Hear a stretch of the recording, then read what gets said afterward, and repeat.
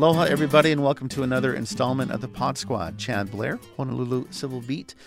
Today we're talking sharks and manta rays, specifically legislation at the Hawaii legislature designed to protect them. And joining me for that discussion is Inga Gibson.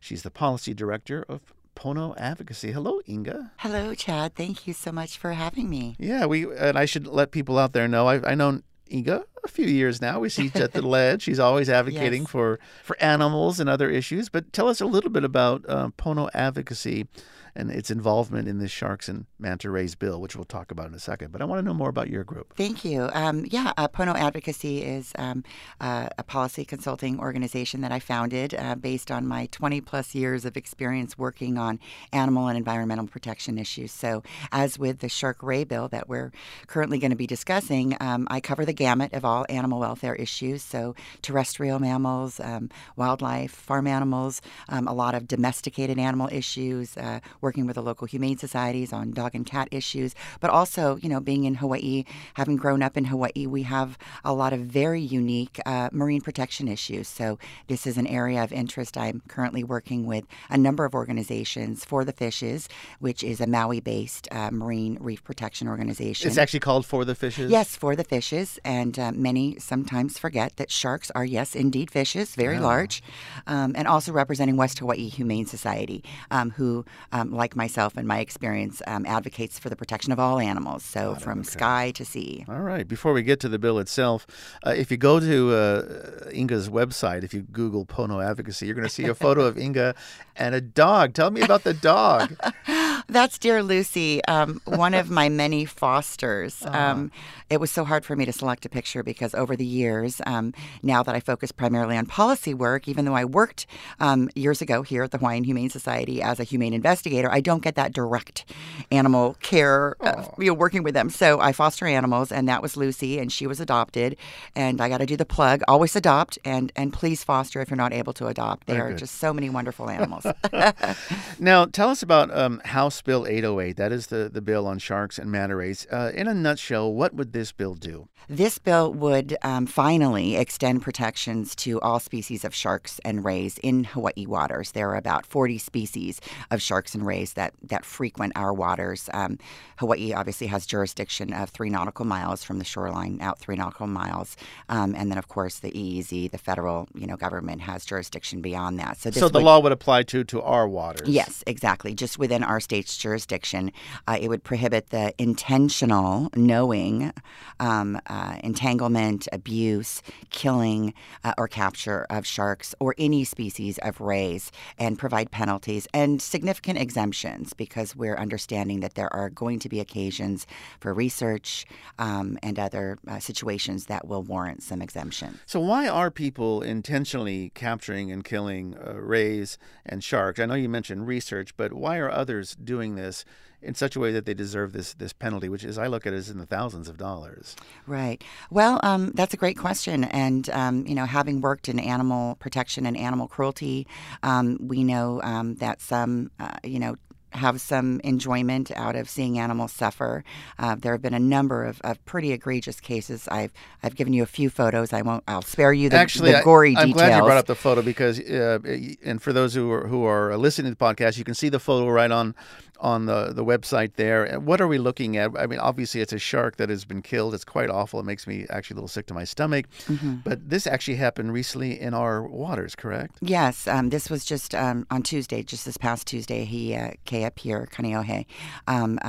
We were notified by a concerned citizen who found this approximately 6-foot tiger shark dead on the beach. It was suggested that the shark was actually still alive when they initially found the shark, whose jaw had been completely cut out of the animal. And this, of course, suggests that this was done in order to collect these animals' teeth.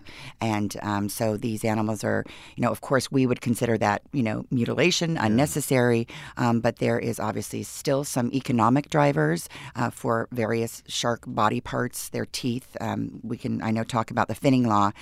But we've seen dozens, if not hundreds, of these cases over the years, which has prompted us to, work on this legislation. Well, we will talk about the shark fin bill, which you were very instrumental in back in 2010. But let me just continue on this moment here. what is the status of this bill, HB 808? I mean, here we are as we record this. It's the second crossover day, and we're moving into the conference committee period. We're getting near the end of the session. Is HB 808 alive and well? It sure is, and we are absolutely thrilled. It just passed on Wednesday its last Judiciary Ways and Means Committee unanimously.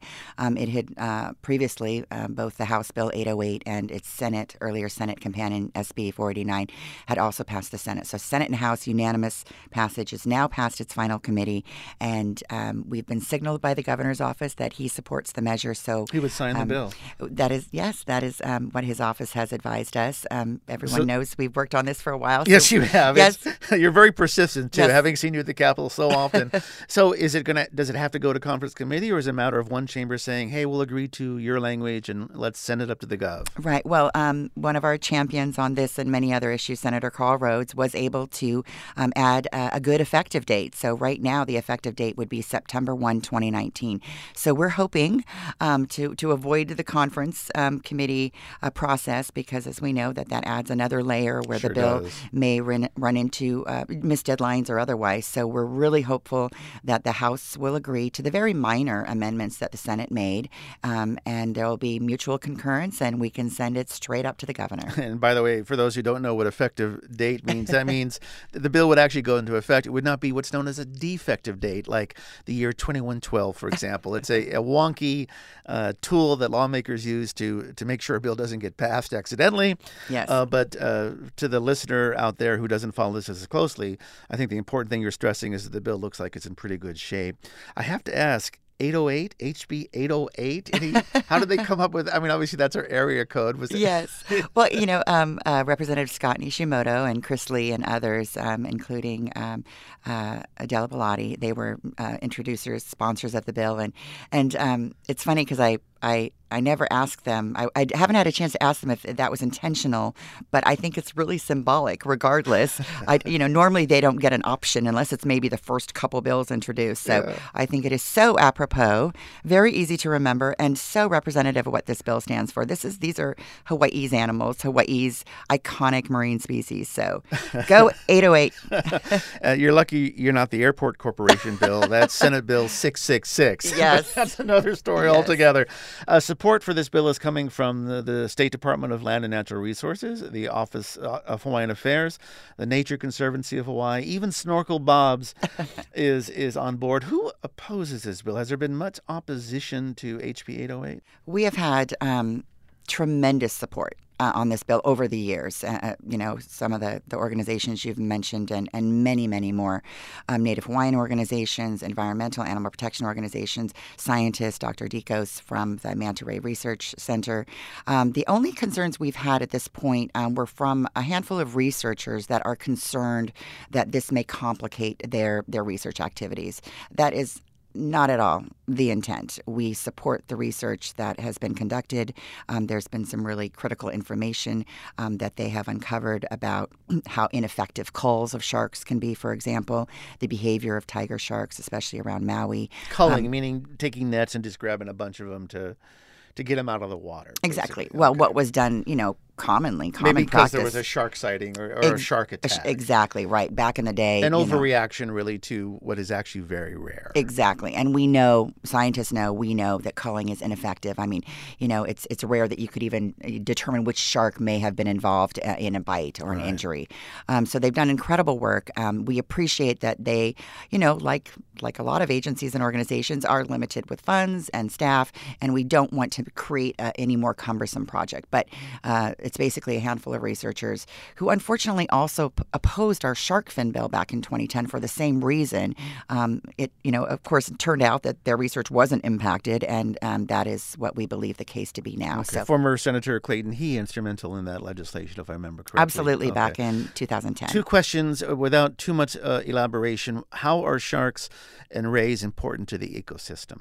That's the first question. The second question is spirituality. I'll get to that in a minute. Okay. Sharks are apex predators. They are they keep our oceans healthy. They obviously consume sick or injured animals. They're part of the larger food chain. Being at the top of the food chain, their health is really indicative, or their lack of health. What we're seeing now with their populations and they drastic are declining, decline, aren't they? Yeah. Alarmingly. So they are key predators that are part of the larger ocean ecosystem. So most fishers recognize that, and that's why they're not intentionally catching these animals. Sharks, keep our oceans healthy. And the concern, of course, with sharks and also with ray species is because they are very slow to mature to reproductive age. They may only have a few litters. They may only have a few offspring in their lifetime. So it's really important that we keep their populations healthy and viable for all the food fisheries, for all the other the fish, basically the entire ecosystem. They are critical to that. Reminds me of the line in Jaws from Richard Dreyfuss. Great whites, they swim, they eat, and they make baby sharks. And that's that might not make it into the final cut. We'll see if April leaves the line in.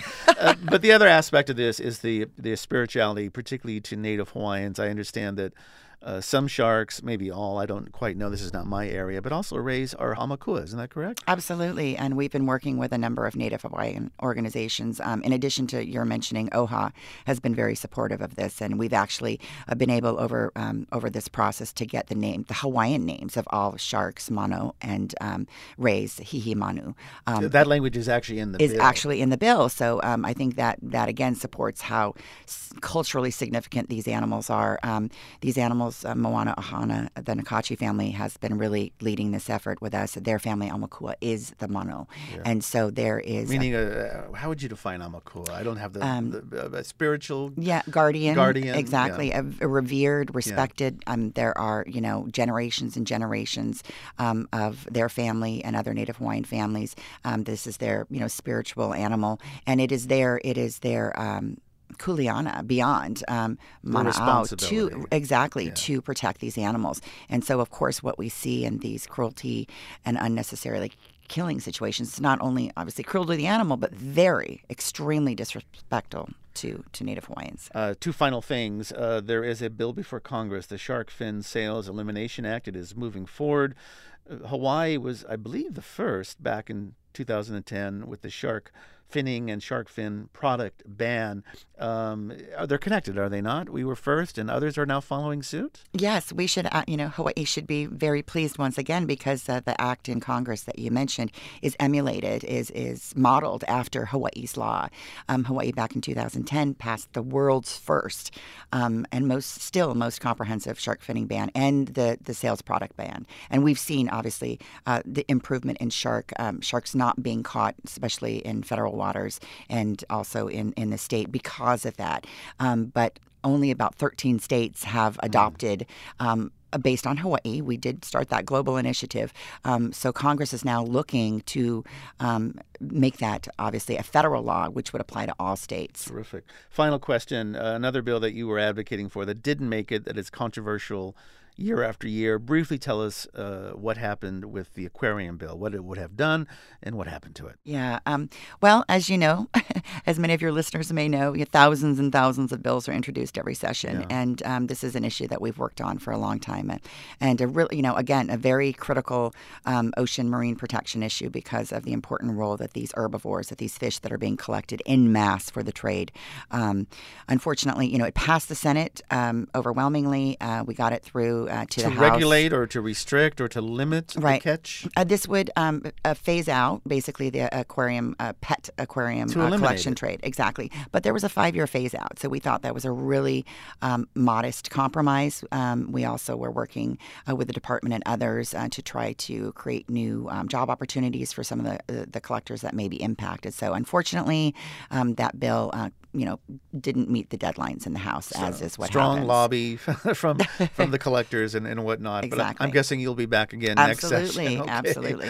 Inga Gibson, Policy Director for Pono Advocacy and lover of animals, terrestrial, spatial, in the ocean, everywhere. Thanks for coming on to the Pod Squad today. Thank you. You can visit us at civilbeat.org and follow us on Twitter and Facebook for the Pod Squad. For Honolulu Civil Beat, I'm Chad Blair. Take care, aloha, and be kind to sharks and rays.